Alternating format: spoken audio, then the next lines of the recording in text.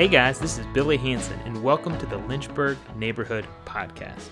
This is a podcast about the Lynchburg area, its people, and its history.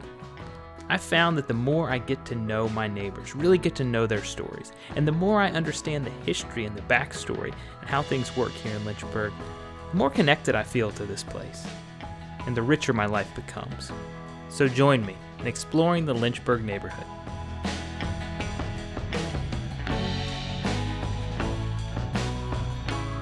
Today is June 26th, 2020, and it's great to be alive and living in Lynchburg, Virginia. Exactly 1 week ago, the city of Lynchburg passed a resolution to make June 19th a paid holiday for the first time in our city's history. This Juneteenth holiday dates back to June 19th, 1865. Which marks the day when troops arrived in Galveston, Texas, to make sure that enslaved peoples who had been freed by the Emancipation Proclamation 2.5 years before were actually living as a freed people. This Juneteenth holiday has been celebrated by African Americans for a long time, and now the city of Lynchburg honors that day too. So, on Juneteenth of 2020, I got to spend 3 hours with a man by the name of Aubrey Barber. Now, if that name sounds familiar, it's because you heard it on episode 19 with John Abel, as he talked about Mr. Barber's community garden on Tin Bridge Hill. Here's what John had to say. I know for a number of years I would volunteer over at another garden, the big one over there near Tin Bridge Hill that Aubrey Barber kind of single-handedly runs. That's like nearly an acre. He's kind of on his own. He's the biggest-hearted guy in town that I know. He gives away tons of food. So after that description, I was like, I really want to meet this man. So John made an introduction between us. I called Mr. Barber, and he said, meet me at the garden in the morning. Here's my conversation with Aubrey Barber as we sat outside on Tin Bridge Hill.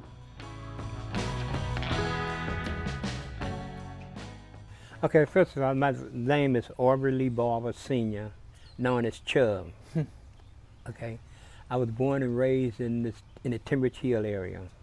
In 1930, I was born in 1938, and I've been here ever since.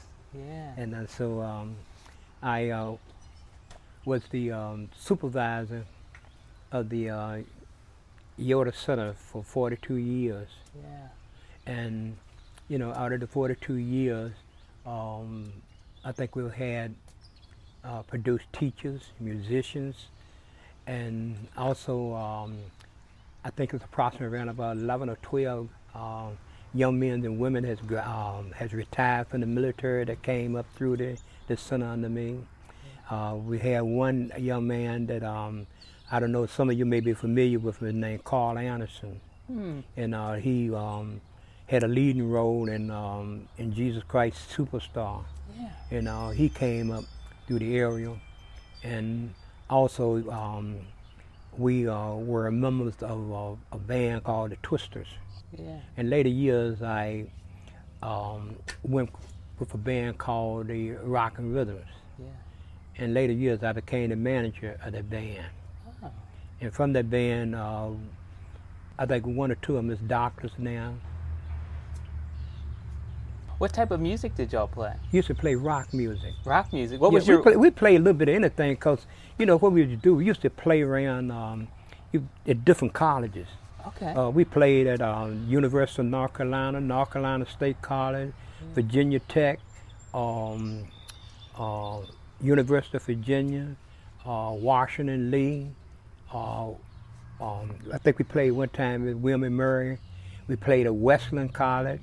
Wow. We played at VMI, Lynchburg College, and let's see, I think it was Westland College or something like that. Then we played in the Norfolk State. Yeah. And so we also played up in Baltimore, Maryland. Yeah. And so we had an outstanding group, and that was the Rock and Rhythms. What was was there a song that you guys just loved to play that just you played every show? Yeah, well, one of the songs we like to see, we got into a little bit of, we did, You know the song that Ray Charles put out, The Cotton Fields? Okay, we used to sing it. We did a little bit of country music too, but you know, because see, like when you go into those colleges and all, like and playing for the fraternities, you learn to play all different variety of music to please everybody. And so what we used to do, we used to do a lot of songs by Ray Charles. We used to do songs by the Drifters. Yeah. You heard talk of the Drifters? Yeah. Like This Magic Moment and Dance With Me and There Goes My Baby, Sand in My Shoes and all that. And we used to do things by the Temptations, Otis Redding, Jackie Wilson. I want to go to this concert. Huh?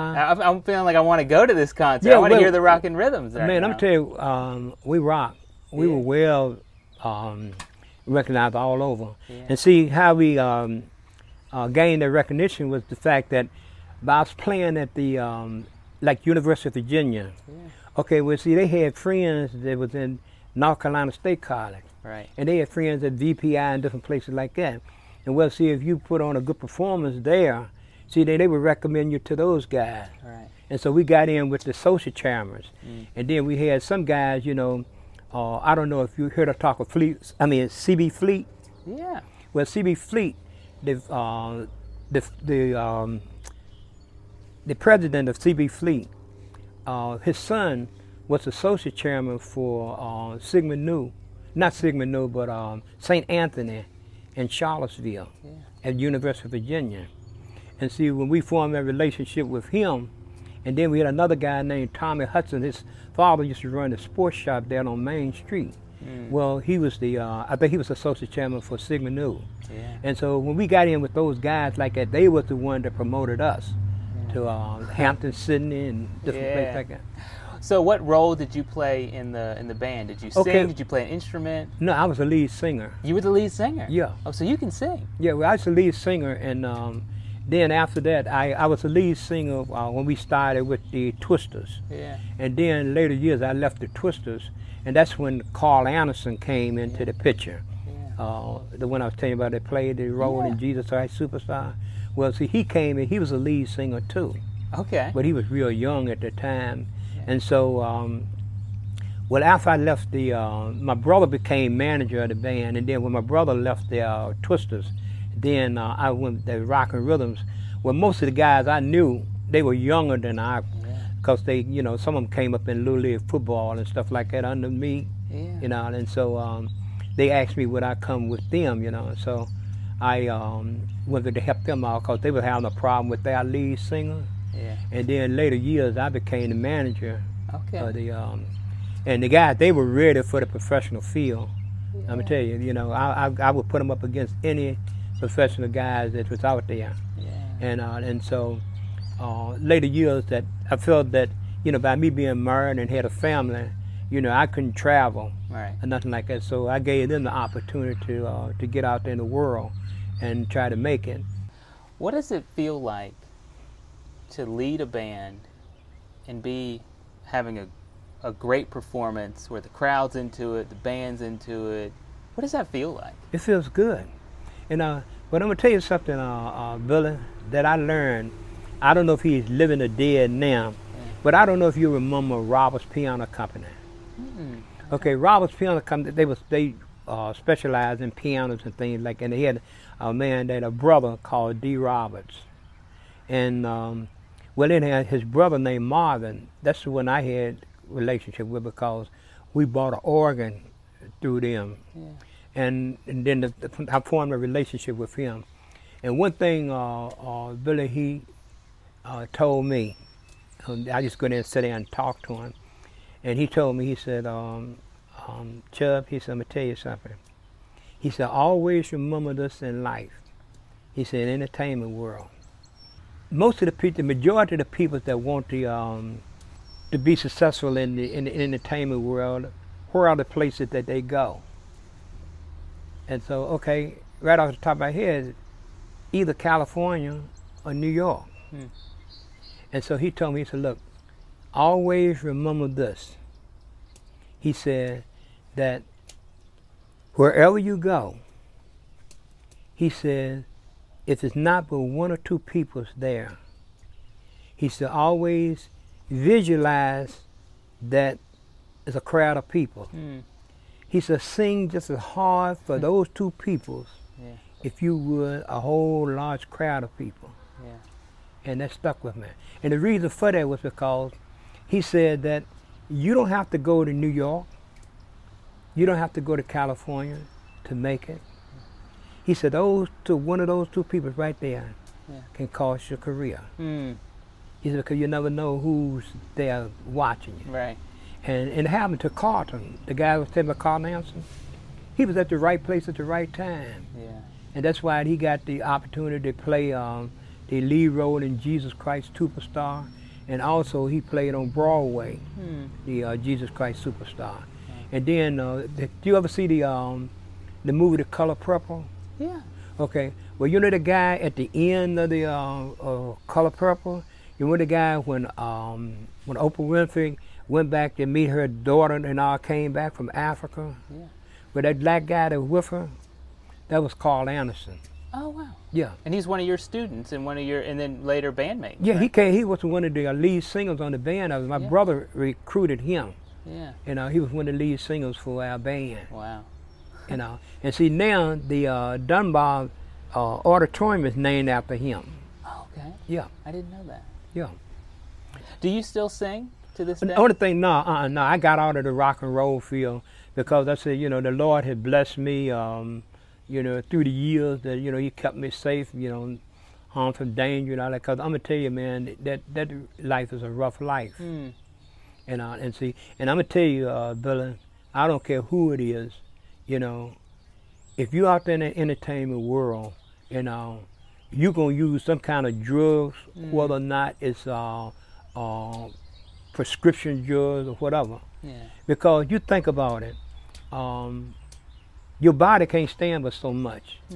Okay, if you out there on the road and you singing, okay, this night you in New York, tomorrow night you may be in Tennessee, or the next night you may, your resistance sometimes get real low, and so your body can't take but so much, and so what you're gonna have to do, you're gonna have to have something to pep you up, like I'm gonna tell you, I tell the people, some of the ones that I be talking to, even when I was out there in the entertainment world, I never messed with no drugs like marijuana and speed and all this other stuff like that. But you have to take something to soothe your nerve and all like that. But I never would anything like that. I never would mess with him. But we had a guy that used to play lead guitar for us. He was a white guy, and he used to take airplane glue. I didn't know until later, that used to take airplane glue. And what he would do, he would sniff that airplane glue. And then you heard this thing, turban hydrate with codeine. It's a cough medicine. You used to buy it in the store. Like but found guys, they were using that stuff. And see, the thing is, when you constantly on the go like that, you got to have something to build your system up. Because there's nowhere in the world, man, you playing the night for 4 and 5 hours, and then you got to travel next day and stuff like that. Your body's not getting the rest that it needs. And so what happens, you got to have something to, keep to pep you up. And so, but the thing is that I'm glad that I never got into anything like that. But I'm gonna tell you that anybody that's out there in that world, like that, they're gonna take some kind of drug, because there's nowhere in the world that they can make it without having something in the system. And I'll tell you something else. One of the things that I stressed on the band, I never made the rules for the band. I let them make their own rules. One of the things that I didn't tolerate, I said, what you do after you done perform, that's your business. I said, but when we out here performing, and I like, look, if I catch you drinking some alcohol, or I catch you taking some pills and different things like that, I'm definitely gonna find you. I said, now, you can't say that it's my rules or nothing like that. These are your rules. So I let them, plan their own rules, and I said, the only thing I would do is enforce. And so, I had a problem with one or two of them, And so I had to make examples out of them, and so, but we were just most like a family. So tell me, before the rock and roll years, when you were a little kid, growing up in Tinbridge Hill, where did your love of music start? Was there music in your home as a kid? Where did that come from? Well, it came from my, I had an older brother that used to, sing. He used to sing in a quartet. Okay. And then I just had in school, I just had a love for music. Yeah. And so, as in elementary school, we had a teacher. He formed a chorus, and I became a member of the chorus. And then when I went to high school, I became a member of the chorus in high school. And out of the high school, out of the chorus, we had some guys. We formed a group called the Shades. It was a vocal group. My classmates, and we formed a group called the Shades. And then after that, we participated in a few talent shows. I think we won one. And then later years after I, finished school and all like that, that's when the guys came to me. They said, let's form a band. Yeah. And you heard of Jefferson Park? Mm-hmm. Okay, well over on that's where the Twister started at, right there on that tennis court at Jefferson Park. And then we had this guy named, he was a music teacher, he was a teacher too, and named George Williams. And so he became our first manager. He helped us buy some instruments and things like that. Yeah. And that's when we started out with the Twisters. Yeah. And where did you, I knew you grew up here. What street did you grow up on? On Polk Street. The next street, this Jackson right here, the next street over is Polk Street. Yeah. And I grew up in that same block right there, the Sunners in. Tell me about that childhood home. Who was there? Who was living with you there? Oh man, in my childhood, man, well, in my childhood, man, my mother, my father, he worked at this style. My father worked at Piedmont Mills. He was there for 53 years. Wow. Yeah. And my mother, she worked a little while we were coming up, but she was the mother probably of the neighborhood.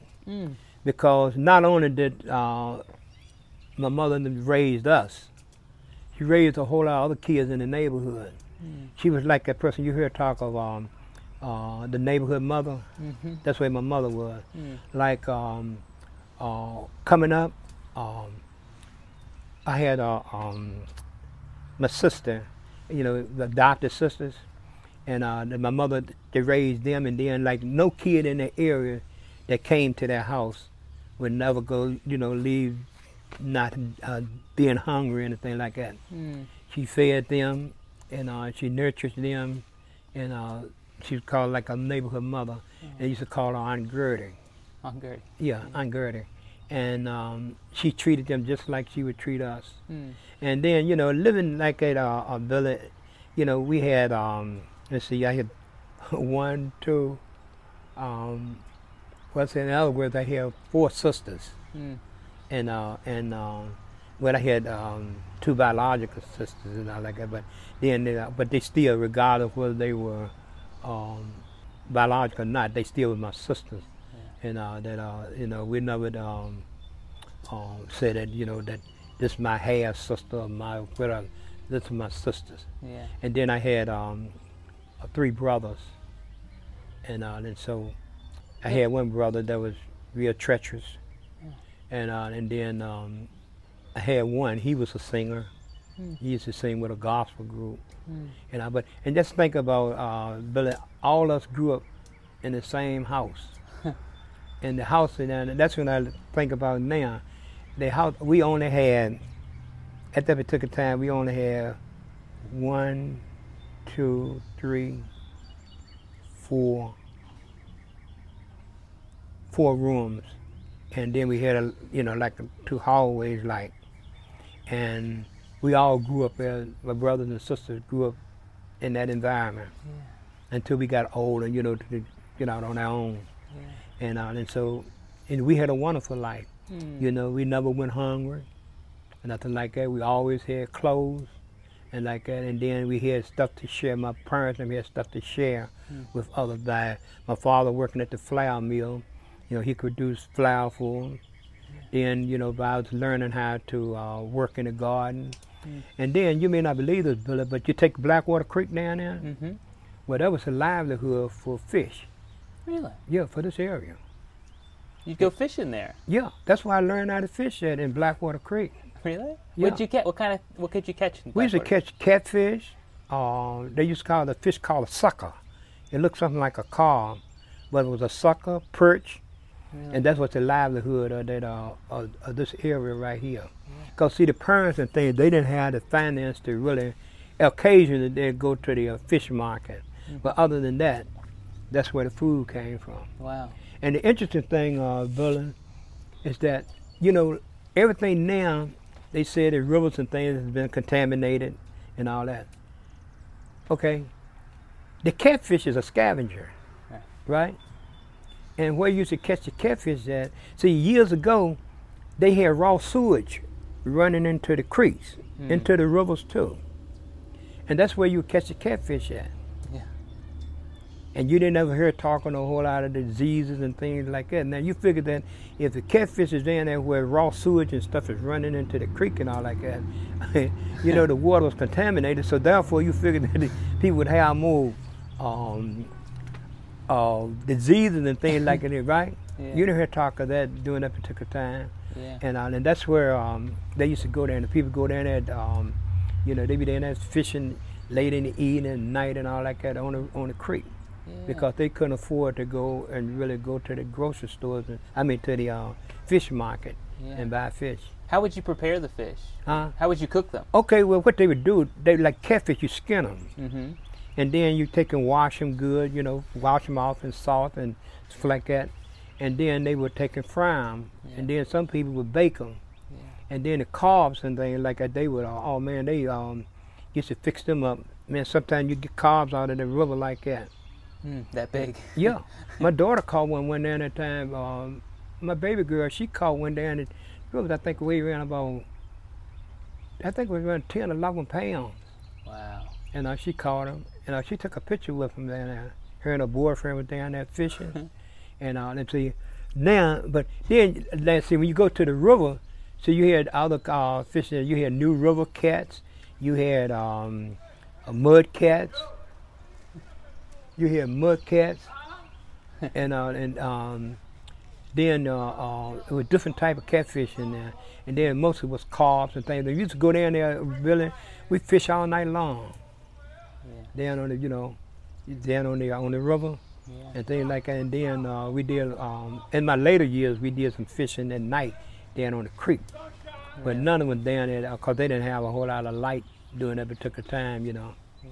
But basically, that was the livelihood of the people, you know, for fishing stuff in this area.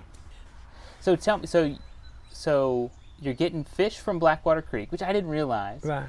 And James River, too. in James River. Tell me about gardening. I know gardening's special to you. Was there gardening going on at your house? Yeah. Growing up? That's how I learned how to do it. See, my father, you know, what they would do, they would plant salad, they would plant tomatoes, corn, string beans, and even they planted, sometimes they would plant peanuts. And you'd be surprised, they would plant peanuts. Yeah. And so, basically, you know, and then see, one of the things too, we had ran in this area right here, we surrounded by fruit trees. Yeah. We had cherry trees, we had pear trees, we had apple trees, peach trees, and all that grew up. Yeah. And then we had, they grew strawberries, and some of the pretty strawberries you want to, it was right down in the bottom right there. One day you come over, what I do, I give you a tour of Timbridge Hill. Yeah. And let you see that down there, now it's a wooded area now, but they used to grow some beautiful strawberries down there. And then we had cherry trees. And basic thing, you didn't have to go to the market to buy no fruits or nothing like that because we had plenty of trees and things around here. Just grew up naturally. Yeah. So I'm picturing in that time when you're a kid, your mom's feeding helping kids in the neighborhood. I'm picturing in the summer when all the vegetables are getting ready, fruit, berries are coming together. You guys having some pretty nice meals of fish, fresh vegetables, fresh fruit. Mm-hmm. Do you remember some good meals growing up? Yes, goodness, man. That's where the kids used to come to our house a lot because they knew they were going to get a good meal. And one thing, too, Billy, that we used to go out and pick blackberries. Oh, yeah. Man, we used to walk all the way over to, have you ever been across the trestle down there, Southern Trestle? Is it have you ever been down on the bike trail? Yes, I have. Okay. Yeah. Well, see, at the time, you couldn't go. We went across there, but it was dangerous because, see, trains was running across there at that time. You would go across the trestle? Yeah. Yeah. We walk all the way across the high trestle. Yeah. Then we go down to the low trestle. Yeah. You took chances of see, what we did, we learned the signals, you could see these lights on there. Well, see, when you saw the lights green, that meant that a train was coming. Yeah. And when you see the lights were yellow, that was caution lights. And then sometimes I think they had a red light that that you were safe then. But you go down there sometime and look. All you got to do one day, if you ride down, okay, if you go to the dead end of the street right here, Jackson Street right here. Mm-hmm. Okay, so if you go to the dead end of Jackson Street, that is Harlan Street. Yeah. If you go to Harlan Street and make a left and go all the way to the end, you'll see the trestle, the high trestle going across the Blackwater Creek. Yeah. And we used to walk across that trestle and go over there to pick blackberries. And cause I'm telling you, man, they was some of the blackberry cobbler things don't taste nothing like it was when we was coming up. They just fix blackberry cobblers, peach cobblers, and then to tell you something else that they used to do. My parents didn't ever do it, but we used to go and pick dandelions, and they used to make dandelion wine. Oh yeah. Yeah.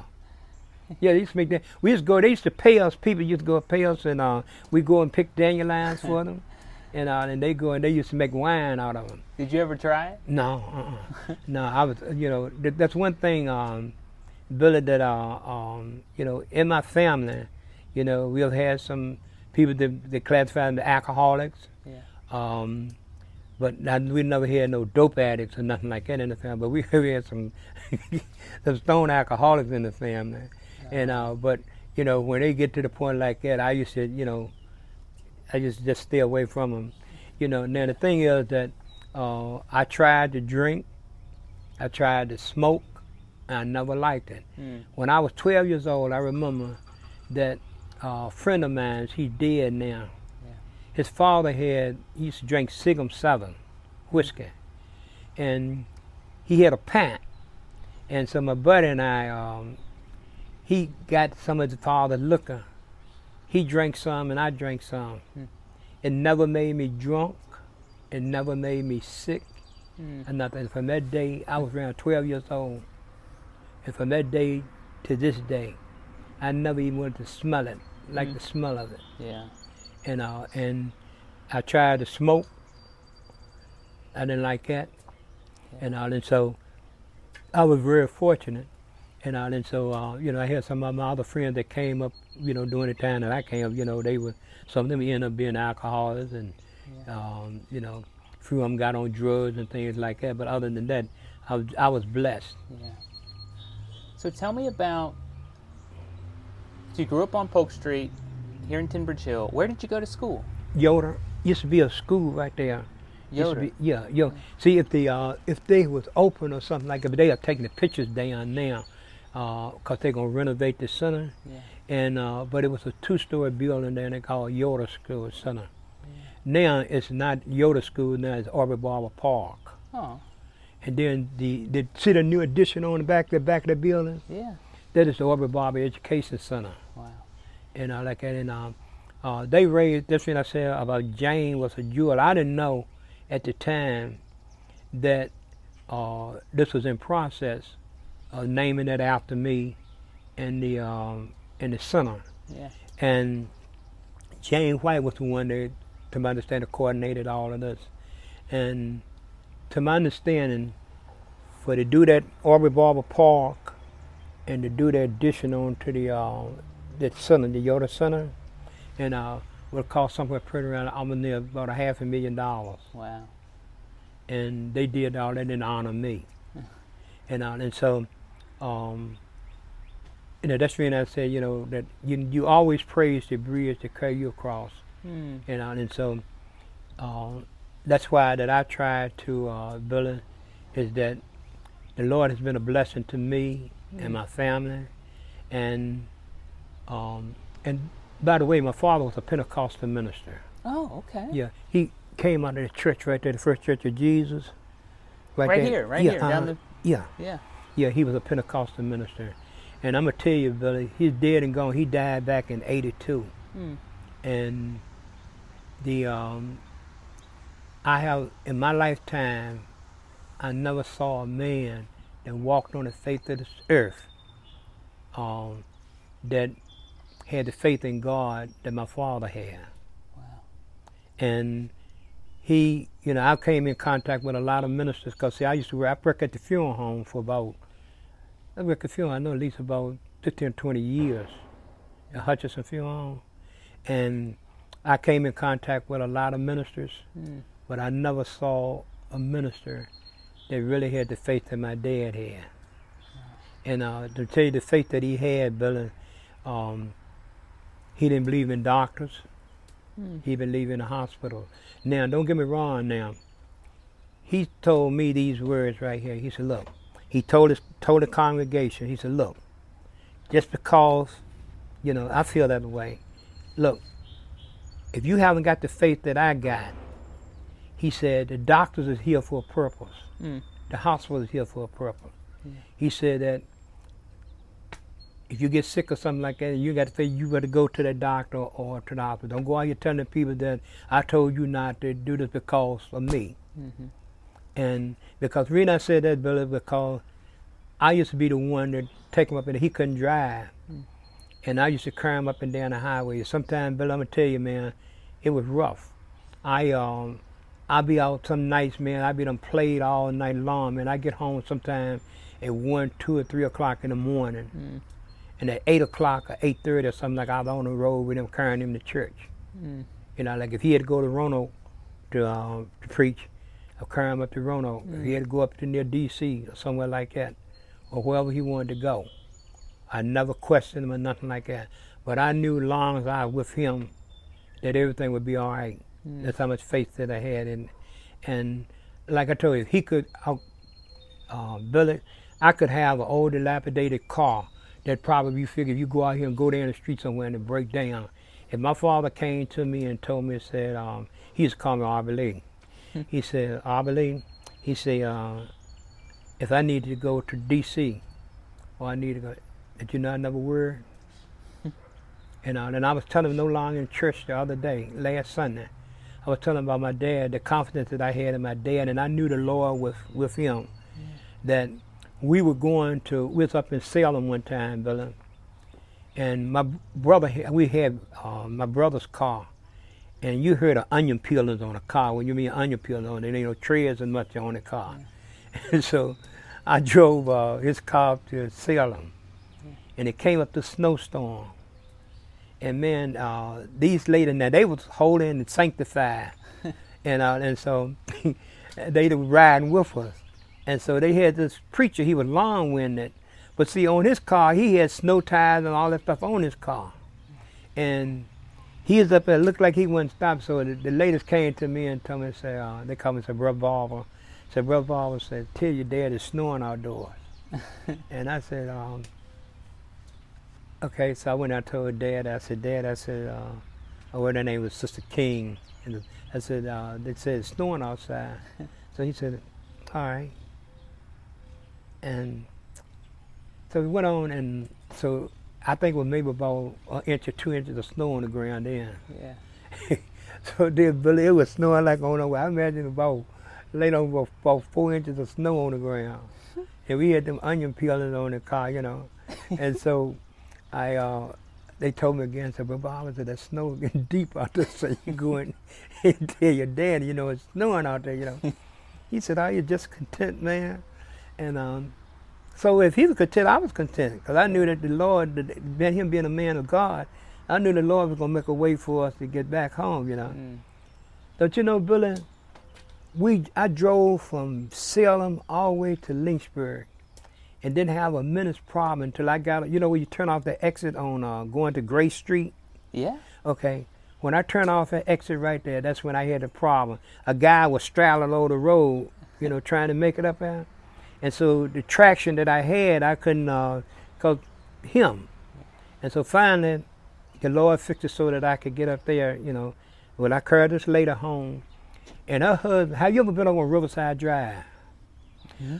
Okay, if you go to Riverside Drive, you know where you go to the power plant in Jerusalem? Yeah. Well, see, over there, Riverside Drive goes off to the right there. You go on down. You're going around to the left. You're going on down to the what used to Jerusalem Furnace, and then it's Bunker Car thing now, I think. Right. Well, anyhow, if you go to the right, that's Riverside Drive. So the lady that was with me, she lived over on Riverside Drive. Right. The lady that we dropped off first on 15th Street, her husband, he had chains and snow tires on his car. And he went over to carry her home, and he got stuck. And we came all the way from Salem here to Lynchburg and had another minute trouble until we got out there. And so I told him, I said, and I saw the miracles of the Lord work through my father. Yeah. Because I saw him die twice, Billy. My father died twice. He died in my arms. You know, we were living right there. Our home house used to be right there on Polk Street. And my brother-in-law and I, we had carried him to the bathroom. You know, because, you know, he started his age, he started getting weak like. And so we came back from the bathroom, and he was sitting there, and he just slumped over in my arms like that. And at the time, I wasn't in the church then, but something spoke to me and told me, it said, tell somebody to get a towel and wet it. And he got the towel and wet it, and I started saturating his face with the towel. And the Lord brought him back through just like that. And to tell you how the spirit must have left out his body, because he told my sister, he was gone. And he told my sister these words, that she was living right now, she would tell you today that he told her, he said, she started calling the life-saving crew, and he told her, he said, if you had done what you started to do, he said, you would have been sorry. And this is what he told her. He said, you would have been sorry, because he didn't believe in the doctors or nothing like that, you know. And he had his confidence in the Lord. And so he went on, and the Lord brought him back through like that. Then one day he had, I don't know whether he had preached or what, over on Virginia Street. It was a church over there that he was over there. He used to go over there after he left him down here. And right after I went to pick him up from church, in the back room right there, the same thing happened. He just collapsed like that. And something spoke to me again and told me to get the towel and wet it and saturate his face and things like that with it. And I did that, and the Lord brought him back through just like that. And I don't know if you ever seen a person die before, but most time if you see a person when they're getting ready to die, you always see the eyes start dilating, and it'll focus. Yeah. And then what you do, if it's a real light person or white person or something like that, they started getting kind of pale, like. Yeah. And like, cause see what happens, it depends upon the condition that your body is in when you die. When the blood started slowing down. And most time a dark-skinned person, they started turning grayish like. And like that, because I experienced just like that, they'd been working at the funeral home and all. Yeah. And so, but the Lord brought him through like that. And that's when I told you that I never saw any minister that I know of, and I came in contact that had the faith that he had. And then, the other thing too, and this to conclude that, Dylan, he told me when he started ailing, but he said he didn't want to be no burden on us. He told me to go and see about a nursing home to, that he could, put him in, because he didn't want to be no burden on us. And to show you how the Lord came through, I never went to the nursing home. I never went and checked on it or nothing, because I felt that with him being a man of God, the Lord would provide a way for him. Yeah. The Lord provided a way, because I was working at the time I was working at Eurofin, and I was working like I said, I was working 8-hour job there, and I had a half an hour to get from Eurofin to the center. Yeah. And I was at the center till 9 o'clock at night. And the Lord fixed it so that I was here. I left Eurofin, and I was here. The Lord fixed it so that I could be here to help my sister. She took care of him. Then my brother, when he got off from work at night, he would go down around 7 o'clock and stay with him up until maybe about 8 o'clock, 9. Then I would go down there. My other brother, he would come in and spend the night. So he didn't have to go to no nursing home, because my sister-in-law, she took care of him. And we all took care of him. And so the thing is, that's what I was saying about him. Yeah. And so that's one of the things that I learned from my father's being a religious man, and then my mother being as sweet as she was, that I guess that, steered over into some of us. Yeah. And so that's why that I try to, do what I can, because I know the Lord has blessed me.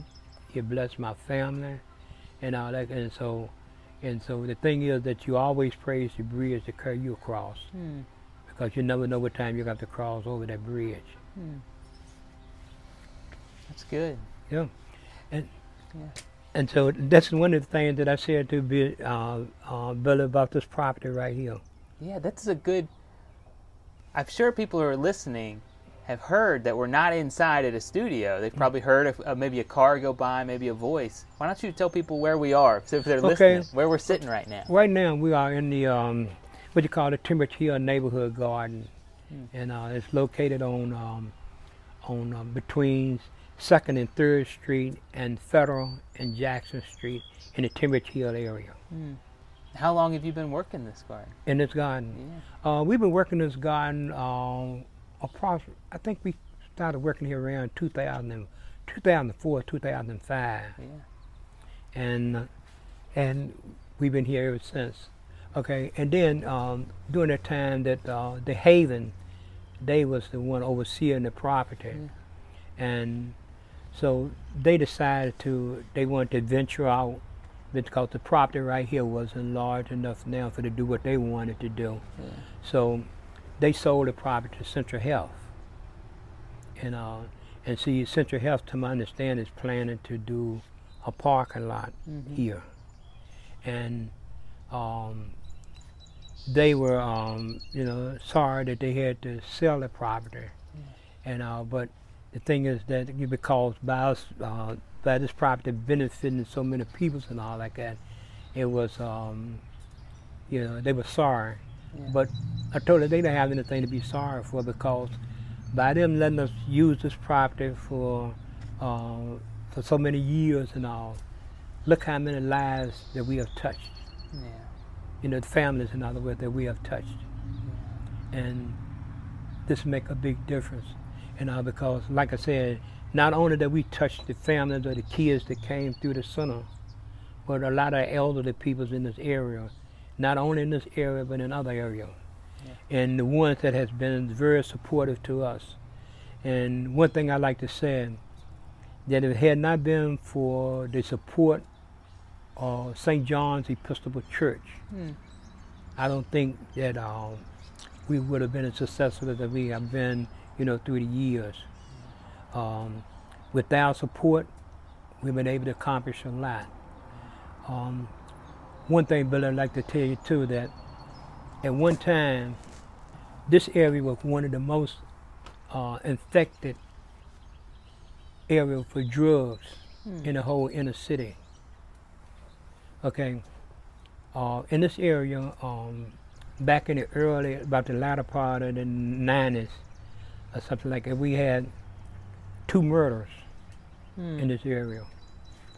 Okay, Billy, you can't see it right now, but right up on the top of the hill right there, it's a big house. If you ride about it, you'll see it's a big white house that's set on the corner. Somebody killed a man in that house, in broad daylight, and they know it wasn't no forced entry or nothing. Yeah. And I don't think to the day they found out who killed the man. Okay, right at that same area up there, it was about a 19-year-old young man. They gunned him down coming down 4th Street. That's 4th Street. See, the streets run for 1st, 2nd, 3rd, 4th Street. They gunned him down right there in that block, right there between Polk and Jackson. I think he was probably about 19 years old. He was from Alexandria, Virginia. It was a hit. And not only that, this right here, to see 2nd Street, okay, coming from Monroe Street down, they had killed a guy, and they drove up the street right here and dropped him off up in the Garland Hill area. See, now that's all that up there. On the other side of the street, if you ever ride through there, you'll see they got bricks and things like that. That separate the historic district from Timbridge Hill. And they threw him out of the car up there, and they was heading back north. And the reason they caught them was because that when we formed our neighborhood watch over here, I always would inform them that if you see a vehicle with, out of town tags and things on like that, in the area, like and not notify the police department. And what they did, somebody saw the vehicle and they got the license plate number, and they was heading on back up north. And they caught him, I think, out in Amherst County. And then some of the guys even came up through the center, and they got into the drug world. And the guy came to me, he dead now, but the guy came to me, they had a hit out on him and his whole family. Now that's how bad the drugs was in this area. And he came to me because most of them looked up to me most like a father, because I probably was the only father that they really knew. And so he came to me and told me they had a hit. And I'm gonna tell you, Billy, no kid that came up through the center under me during my leadership there had no reason to be involved in drugs or involved in being incarcerated, anything like that. Because one thing that you can say, you talk to anybody that knew me, from the son and everything, that if they didn't learn any morals and values at home, they sure learn them there. Now we're not supposed to do that. Be teaching morals and values. That's supposed to be learned in the home. But when you see the kids that's coming up in broken homes, you hear the parents telling me, you're not gonna ever amount to anything in life. You're not this or you're not that. And what you think, what kind of effect they have on a kid? Well, see, that's what you had to deal with in those rec centers. We had kids that come up through there, but they didn't know where they're gonna lay their head at the next night. Didn't know where the next meal was coming from the next night, the day or night. And so that's why they used to come to the center. Because one thing, when they came to the center and what they were supposed to do, they didn't have to worry about it. They never went home, if I knew of it, they never went home hungry. And because I always kept food there for them. And then my wife told me one time that I need to carry me a bed up there. And because you think about it, Billy, now I was working an 8-hour job, and as I said earlier, that I had a half an hour to get from Earlfin over here to the center at 4 o'clock. And I was there from 4 o'clock up until 9 o'clock at night. And sometimes I wouldn't get home for around 10, 10:30, something like that. And so that time, I didn't really have time to, only time I really saw my kids mostly was they come to the center and things like that, but when they had to do the homework, then they would leave and go home and do the homework. But then you got the other kids there, that have that luxury. And so then that's when I learned then, that it's not always what the Lord can do for me, but we can do for somebody else. And so that's why that the kids, they would come to the center and they didn't want to go home because, the type of atmosphere that they was in. And then you realize too, Billy, you wonder why, out of all those, why the guys out there messing with drugs, Well, you think about it, survival. Mm. And I used to tell the police officers, I said, they were very cooperative to us, supportive to us. And I would tell them, I said, now, if you would put yourself in the same, to these kids right here coming up, what would you do? Yeah. You know, the thing is that you could never tell nobody that, you know, if you got the mind that you got now, I'm never going to steal anything, I'm not going to do this. You don't know what you're going to do in the next 20 or 30 minutes. Yeah.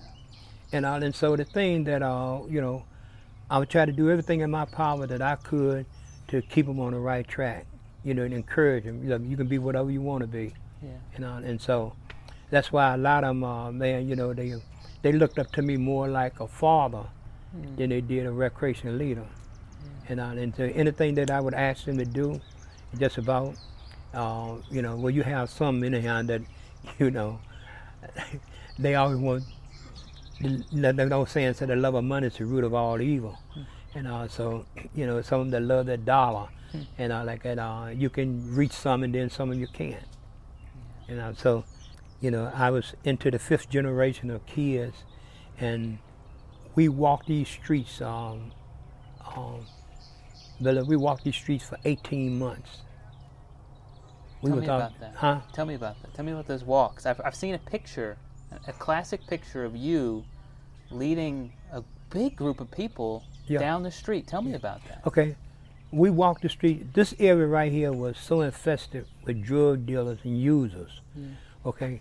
From that area up there, now, around there where I live at, we never had no real big problems. So I live right on the next street over there. Right. We never had any real, from this center right here, all the way around up 2 blocks up, and a little bit down on the other side there. Yeah. And all the way around through Federal Street, on up here to 4th Street, up that area, right up on Polk Street up there, was infested with drug dealers and users.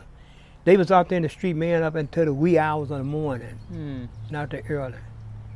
And after these, when I was telling you about the deaths and the murders in the area, well, they came to me and told me that, you know, in other words, they volunteered me to do it, you know, to be the leader for this area by me being a recreation leader.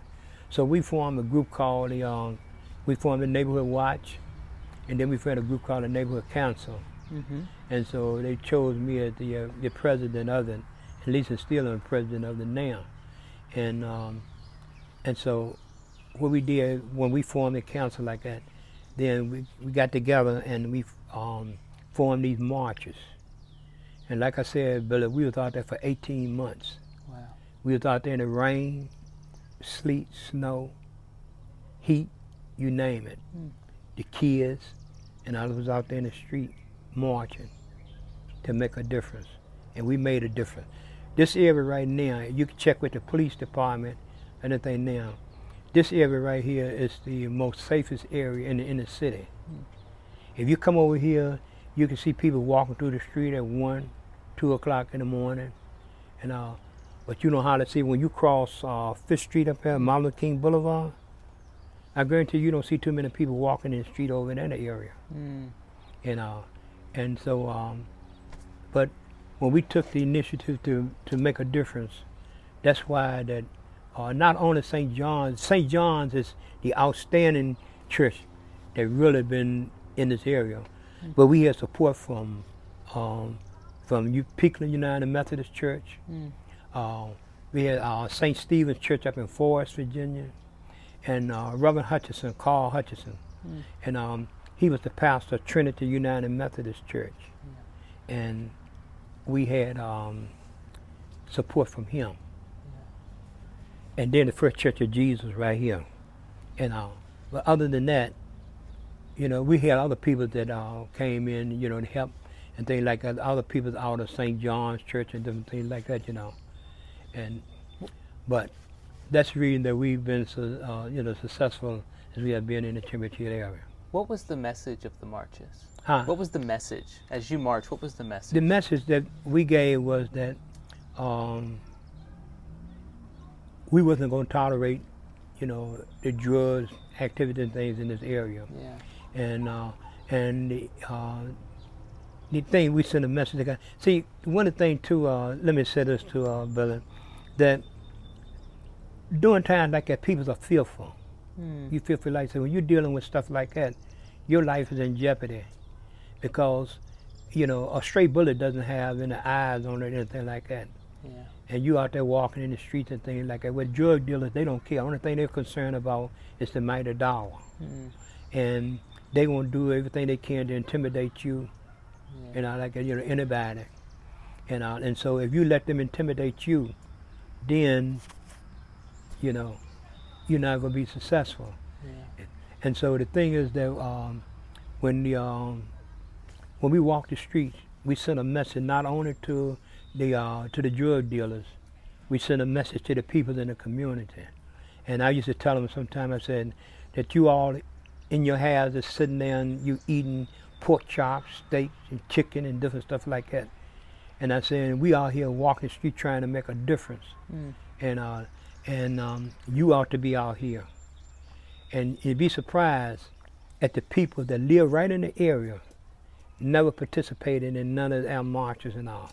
And we have people out there, Billy, from kids on up to, we had a lady, I think around about 75 or 80 years old, out here walking. And we have people come from Farmville, Virginia, here to march with us. People from Bedford County. That's how St. Stephen's Church got involved. And people from Peekland United Methodist Church and all that.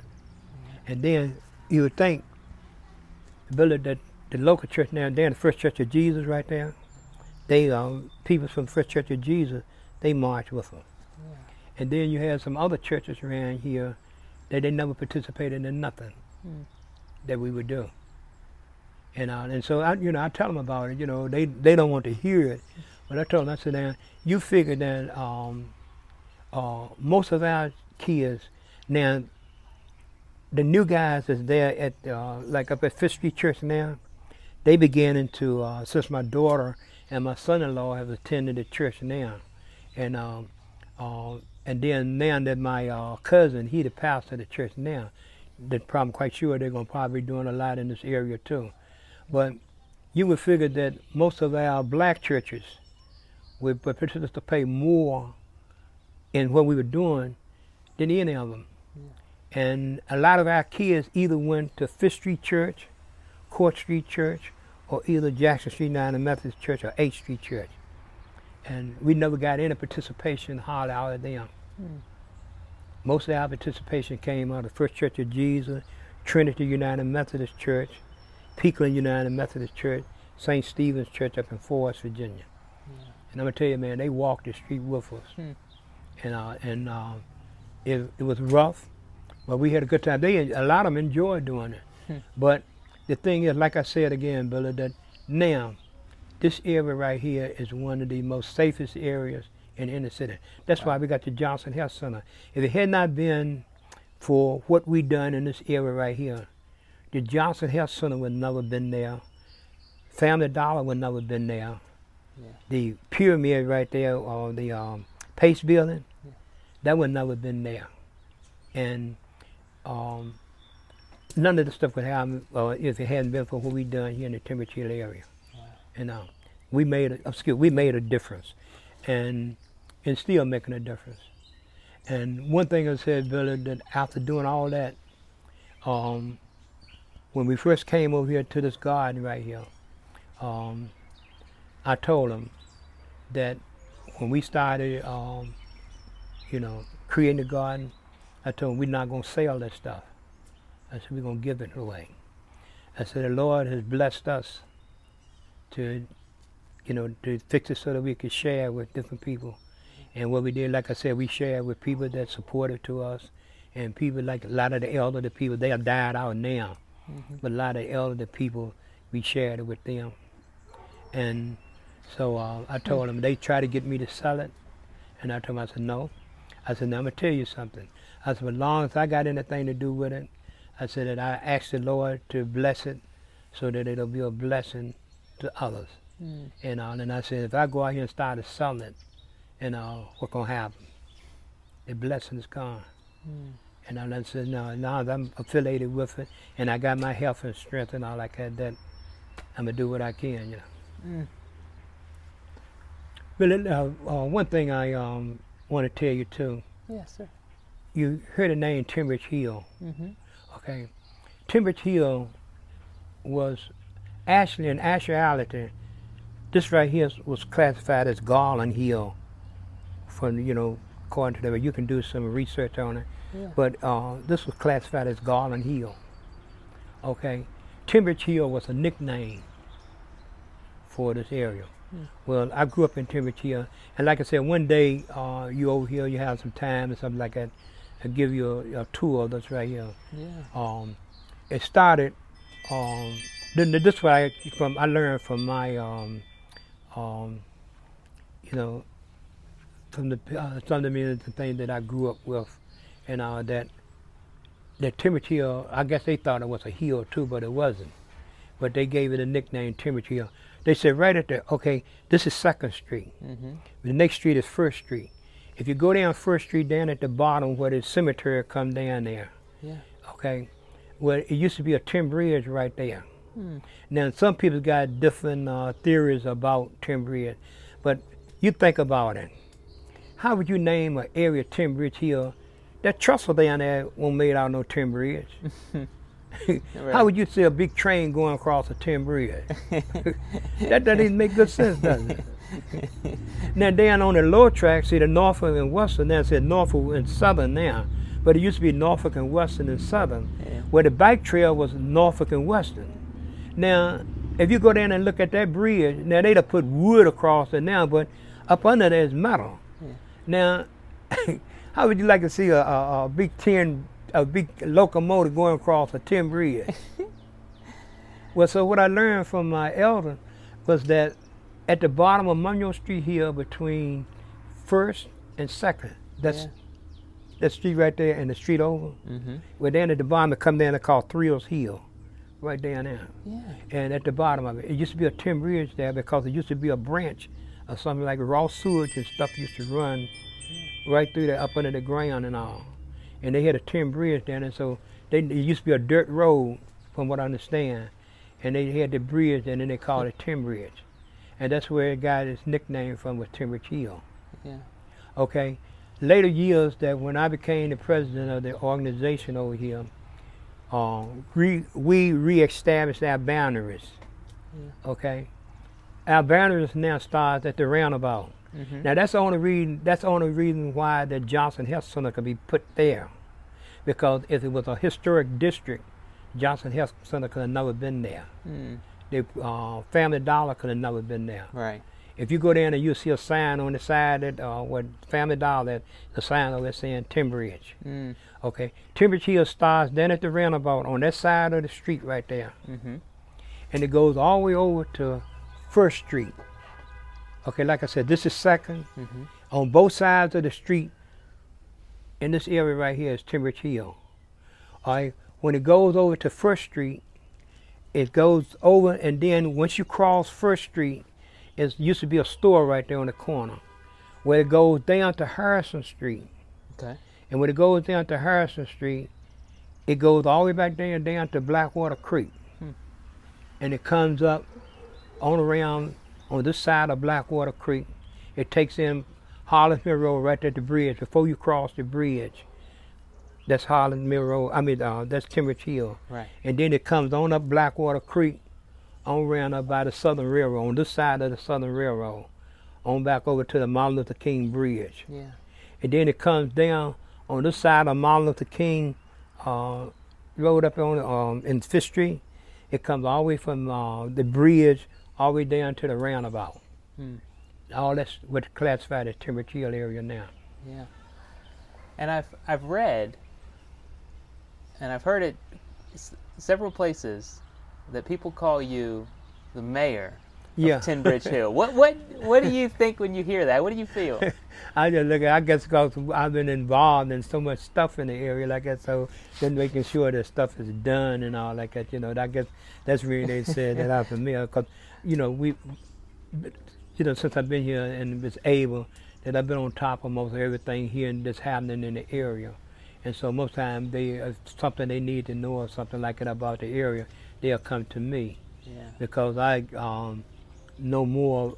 I guess I know more about the area than the average person here now, because see, most of the people that I grew up with and all that, and most of them dead, and they're not but Billy, not but 2 people over here now living in this area that was during the time that I came up.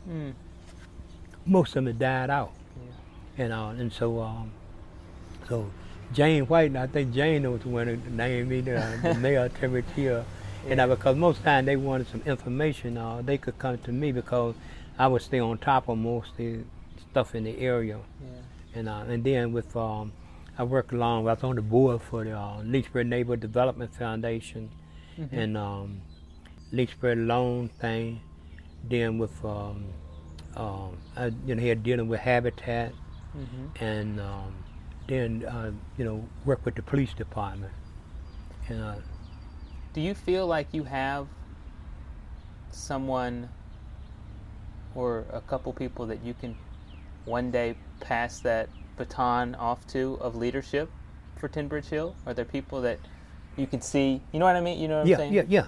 I know it's hard to say that. I tried to do that when it was coming up, is to teach the sort of leadership skill. Yeah. And like that. And so it's hard to say now because a lot of them they leave, they go to school, and most of the time they leave the area and go to other places. And but I tried to instill it into them that one day, if they ever stay here in Lynchburg and live in this area right here, that they would carry on, the sort of legacy and all like that. And but you never know. But I tried to do it. So, one thing they learn from experience and stuff like that, that they ever come back to the area or something like that, that they would maybe take up the torch and continue. Yeah. I mean, it's kind of a rare thing for someone to live in the same neighborhood for 82 years these days. People go, they move all the time, they move from city, they go where they go to school. I mean, that's kind of a rare thing for someone to live in the same spot, but it's special.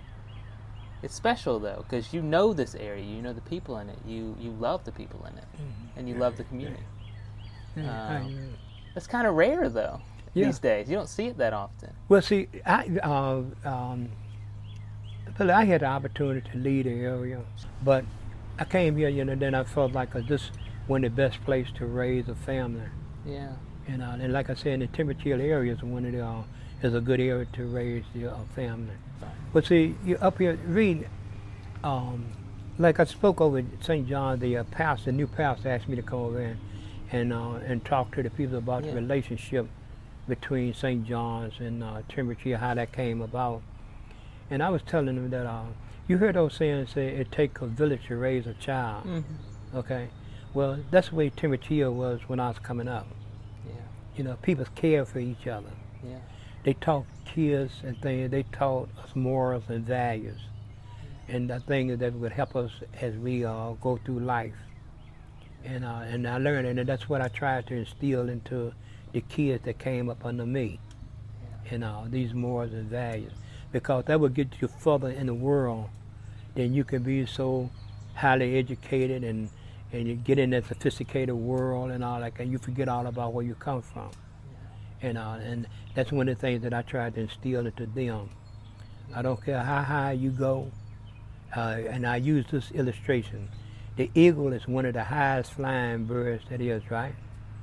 Well, don't he have to come back to the earth to get his food and stuff and water and stuff? And so the thing is, I don't care how high you go, and one day you may fall. And you can step on people and things, going up the corporate ladder or whatever. But some of those people that you stepping on, going up that ladder, you may have to meet them people when you come back down off the ladder. And you can see the condition that the world is in now. You never would have dreamed that we would be dealing with stuff that we're dealing with now. Because see, people have gotten to the point they don't care. The only thing they're concerned about, Billy, is the mighty dollar. I don't care what I step on your head or whatever. As long as I can get that mighty dollar, I'm okay. But see, the thing, that mighty dollar is not going to save you. And you never know what time you're going to be down. And then one of the things my daughter made mention to me some time ago, she said, Daddy, you know, so one thing that you always instill in us, when you see a person out on the street that on drugs or alcoholic, don't never go and try to belittle them because you don't know why they out there. Yeah. You know, and the thing is, look, if you can do whatever you can do to help them, you do it. Mm. And as far as me, if I see a person out there that's hungry, and I know they're hungry, and I like it, I give them my last dime to get them something to eat. Yeah. But now, the thing that I stress to them, Billy, look, if I give you some money to get you something to eat, and you take it and go and buy you some drugs or you buy you some alcohol or something like that, I said, don't bother asking me for no more. Yeah. And so what I learned to do, Billy, is that if a person's hungry, most of the time I keep those gift cards in like McDonald's or Burger King or something like that. And I tell myself, okay, if I see them at Burger King or McDonald's and they tell me they're hungry and could I give them a few dollars, I said, okay, I tell you, come on, go with me. I'll go in there, you order, if you want to get your Big Mac or some drink and stuff like that, you get it. Then I know that they are hungry. And so that, and you know, that's the way that I've been, and so that's the way I try to, you know, I taught my kids. Yeah. And so, and like one time, Bill, I shared this with you too, that my kids, they used to think, they said that, you tell them, Mom and Dad to think more of those kids and things that the son than they do us. Well, you can understand how they felt. I mean, I probably would have felt the same way. You know, if I'm working an 8-hour job and then got to come in and work from 4 o'clock until 9 o'clock each night, and then half of the time on the weekends I with the band or either with my father.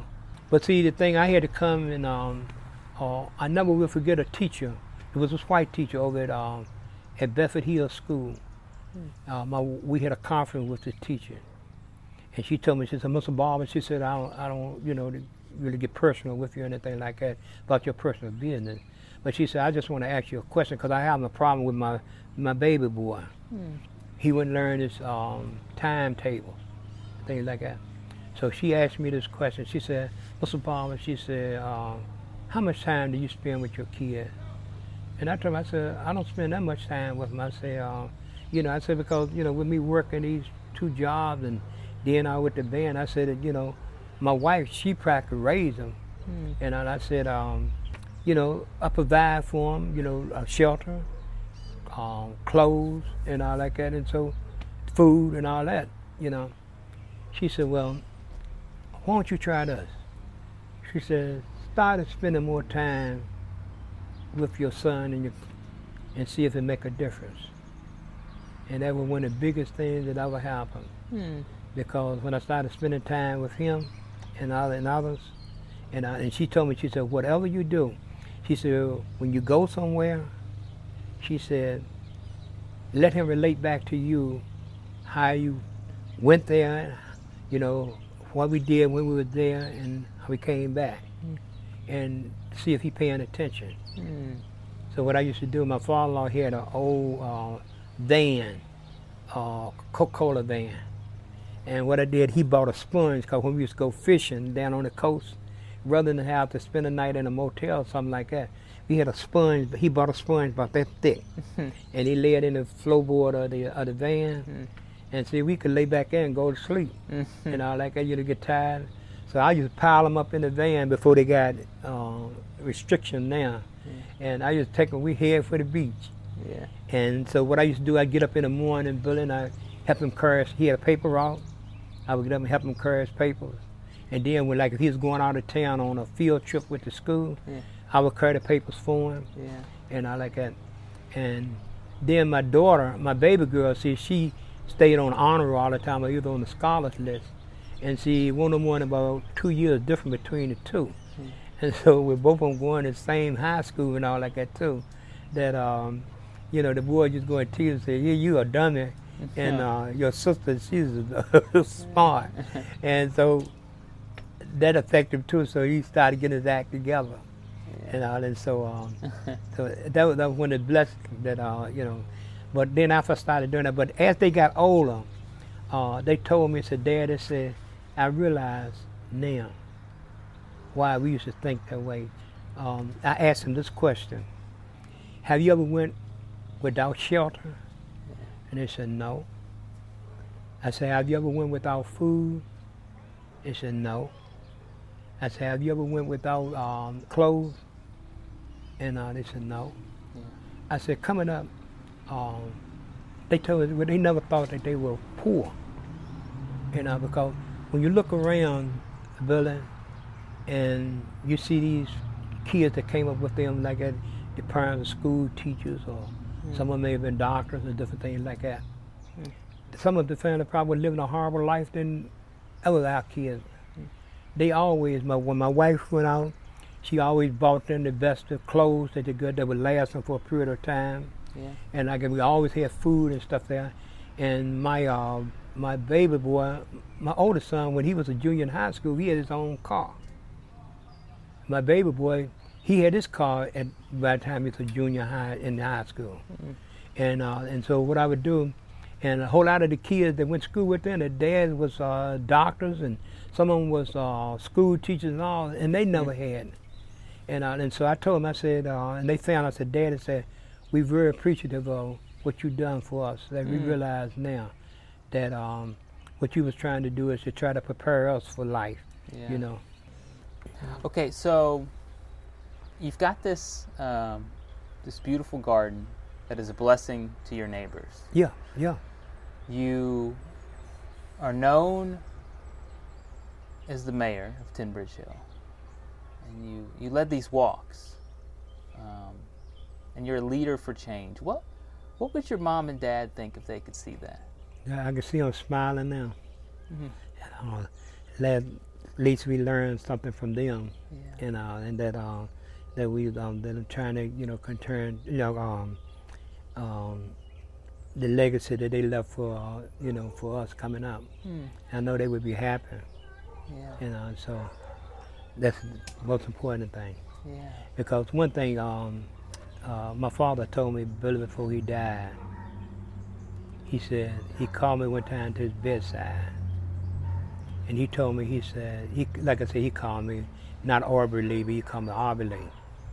He called me Aubrey Lee, he said, look, he said, of all my kids, he said, I should think more of you than I do any of them.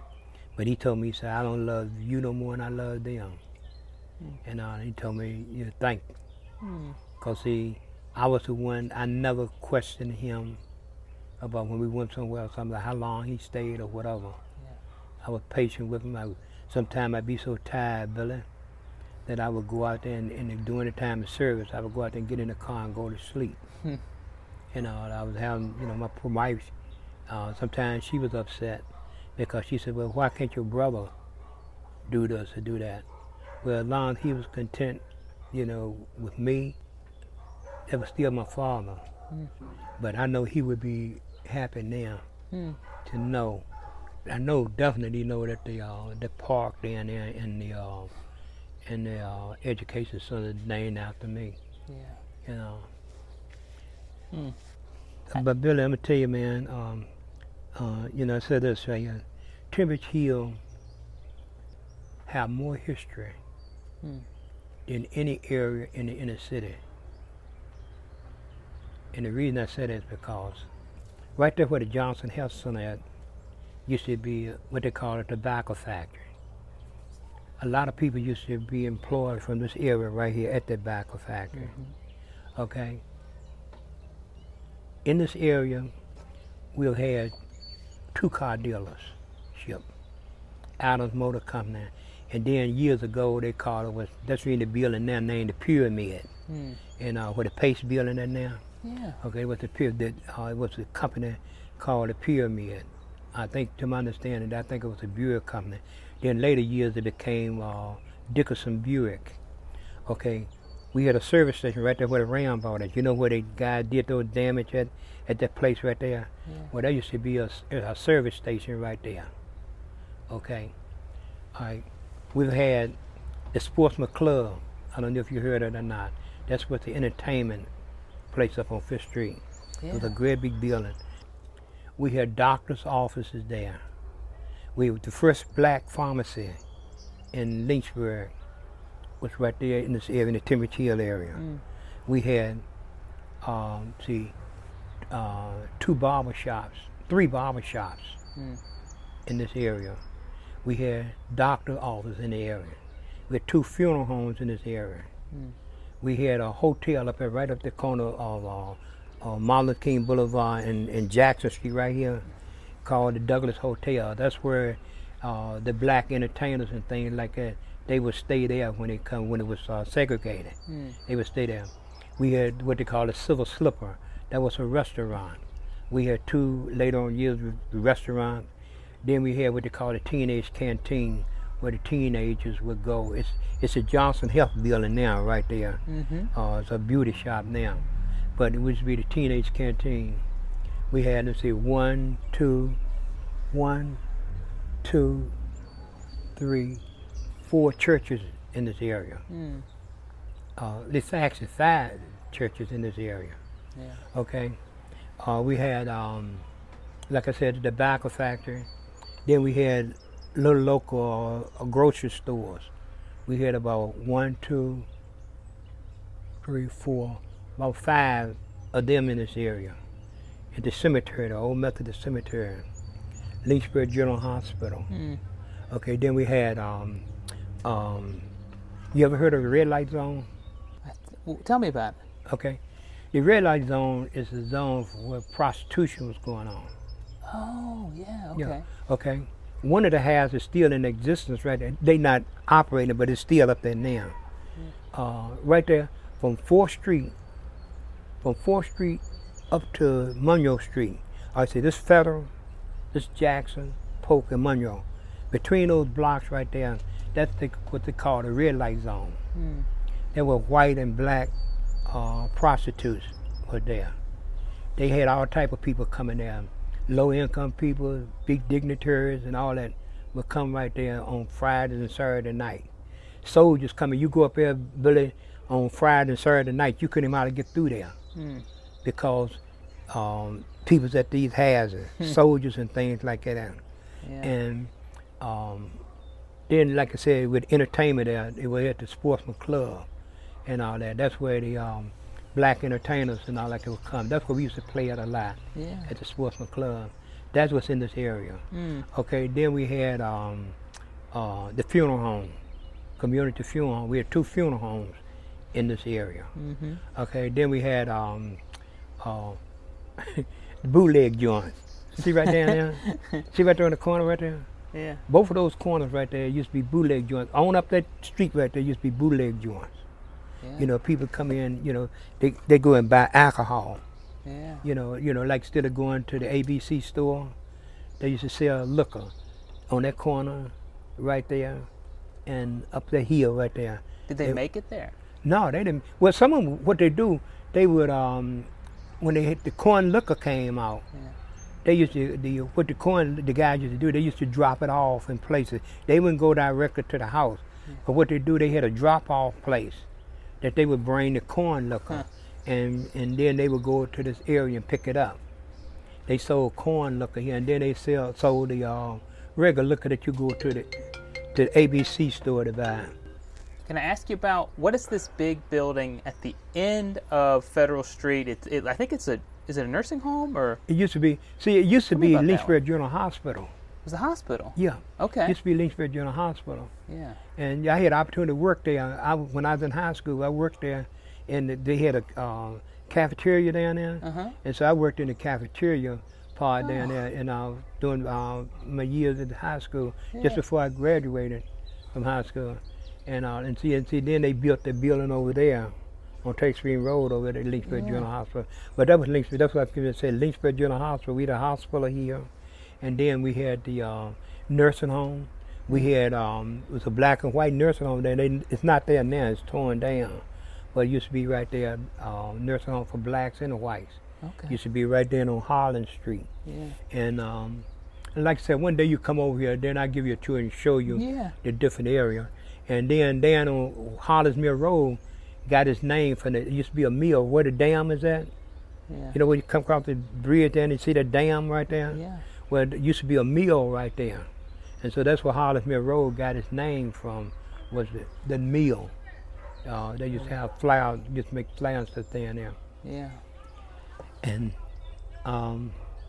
something else I was telling you about so what happened, Billy, like I said, all that was a red light zone up there. Yes. Yeah. And you come through there on Friday and Saturday night. You couldn't even get through there because of the Sportsman Club and the Elks. The Elks was over in the College Hill area. That's right across the street. Well, dances went on at the Elks, and then it went on at the Sportsman Club. Plus, you had the red light zone up there. And I'm talking about, man, they had what you call highly sophisticated people. Things like that would be up there, man. I think a police officer one time, I think, got killed, if I'm not mistaken. And so all that was in the area. We had Kern's Bakery here, the thrift shop up there. It used to be a coal and wood yard up there. When people burn coal and stuff like that, called Johnny Franklin. That was here in the area. And like I said, the Blackwater Creek, that's in that area, part of that area. Yeah. And so that's, like I said, that's where the livelihood of the people that got the fish and stuff like that for this area here. Yeah. So I know you can't control, I know you've said you can't control what happens to this garden, and you're just glad that it's been a blessing for however long it's been. Yeah. And I look around and I see more butterflies than I've ever seen in my life. You hear birds singing, you see fruit trees, you see vegetables. What are you going to miss about this spot? What I'm really going to miss is that the vegetables and things that this garden produced that has been beneficiary to a lot of people. And that's one of the main things. And then not only the training of the youth, you know, because this is one of the things that we gave them a training here along with the master gardeners and all that would, you know, carry them through life. Because see, you know, what they said, the old saying said that you can give a man a fish, but you could teach a man how to fish. And then you don't have to worry about them. And that's the thing that I try to instill into the kids. You know, not all the time. Now, don't get so that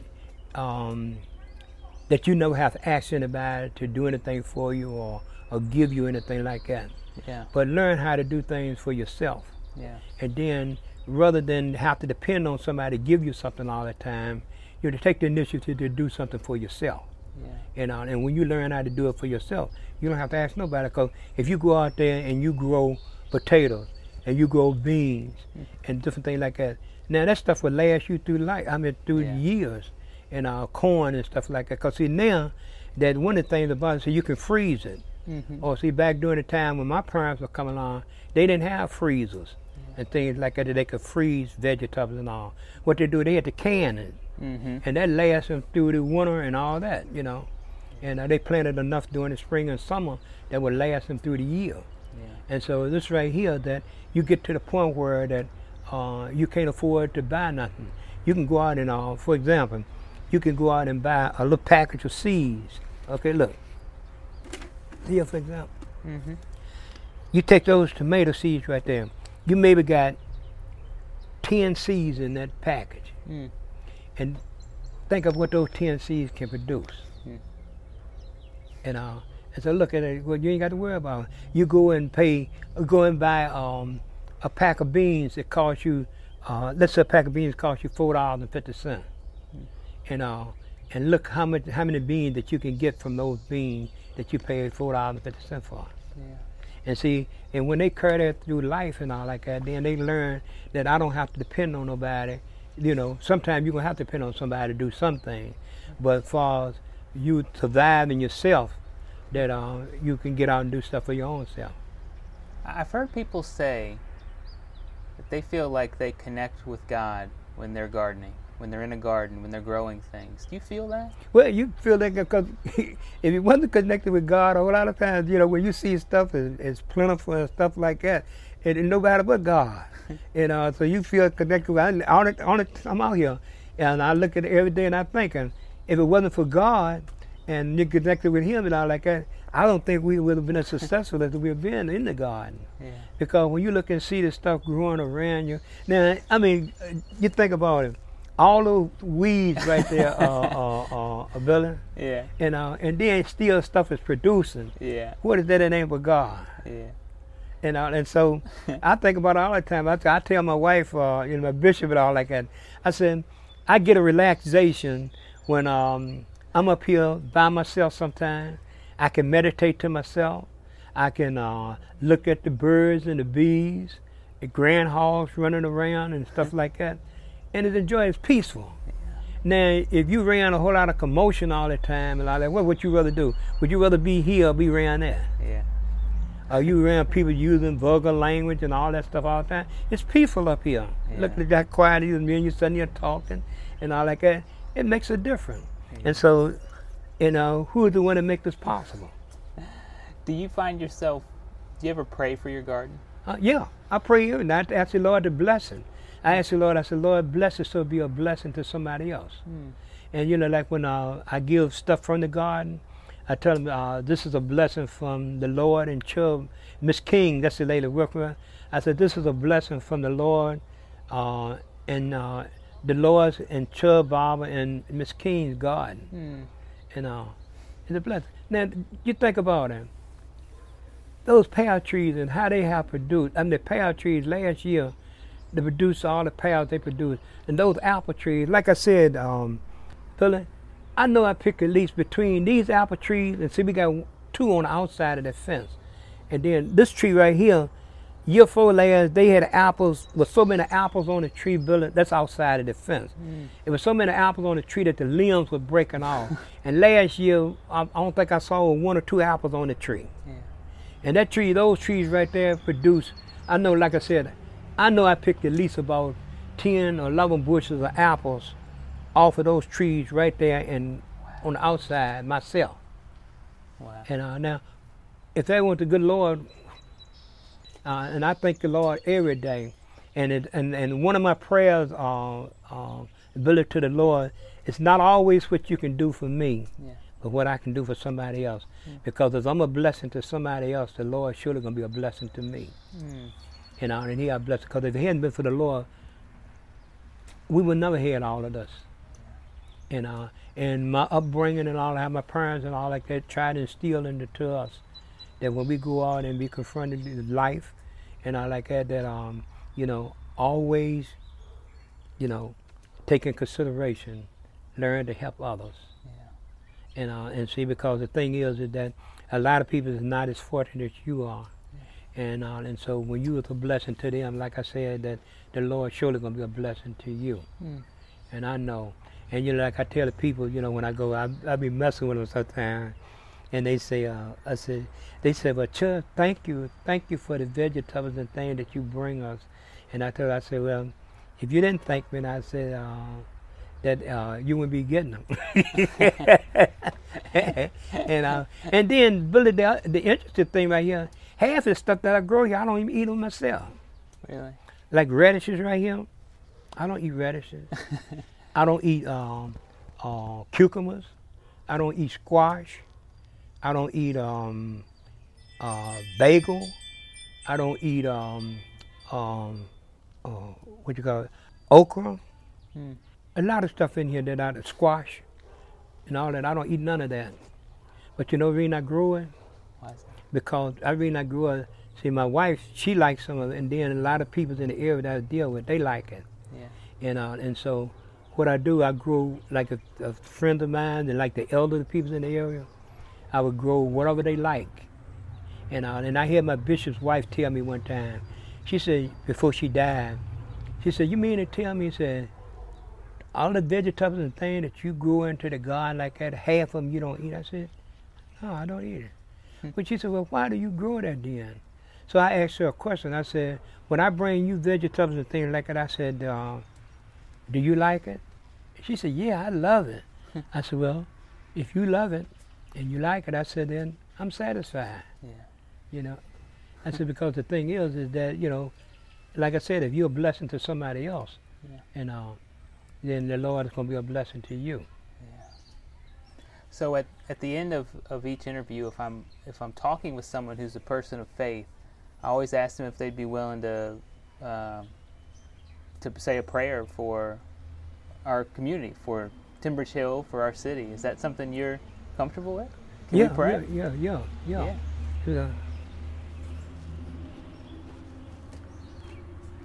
Our Father and our God, first in the precious name of Jesus, Lord. First, we just want to thank you, Lord, for this day, because this is a day that you have made, and let us rejoice and be glad in it, Lord. Lord, we just want to thank you for having the opportunity, first of all, to talk to Billy today, Lord. We want to thank you, Lord, for enabling me to give me the health and strength, Lord, to work in this garden, Lord. That through this garden, Lord, it may be beneficiaries to others less than me, Lord. Because, Lord, I know that without you, Lord, we are nothing. But with you, Lord, we can do all things through you who strengthen us, Lord. Lord, I ask you in the name of Jesus, Lord, continue to give me the strength and the opportunity, Lord, to do what I can do as long as I'm here on this earth, Lord. And thank you again, Lord. Thank you, Lord, for having the opportunity, Lord, to talk with Billy today, Lord. And Lord, I hope you, Lord, continue to give him strength, Lord. And we thank you, Lord, in the name of Jesus. Amen. Amen. Thank you so much. You're welcome. Big thank you to Mr. Barber for sharing his story and for letting me come join him in his garden. This beautiful little place in the world that he's tended and stewarded for so many years. My hope is that as long as it's a garden, that the harvest will be plentiful and he will be able to continue blessing his neighbors with fresh produce grown right in their own neighborhood. May we all find a way to make a deep and lasting impact on our neighborhood, just as Mr. Barber has had on his. See you next time.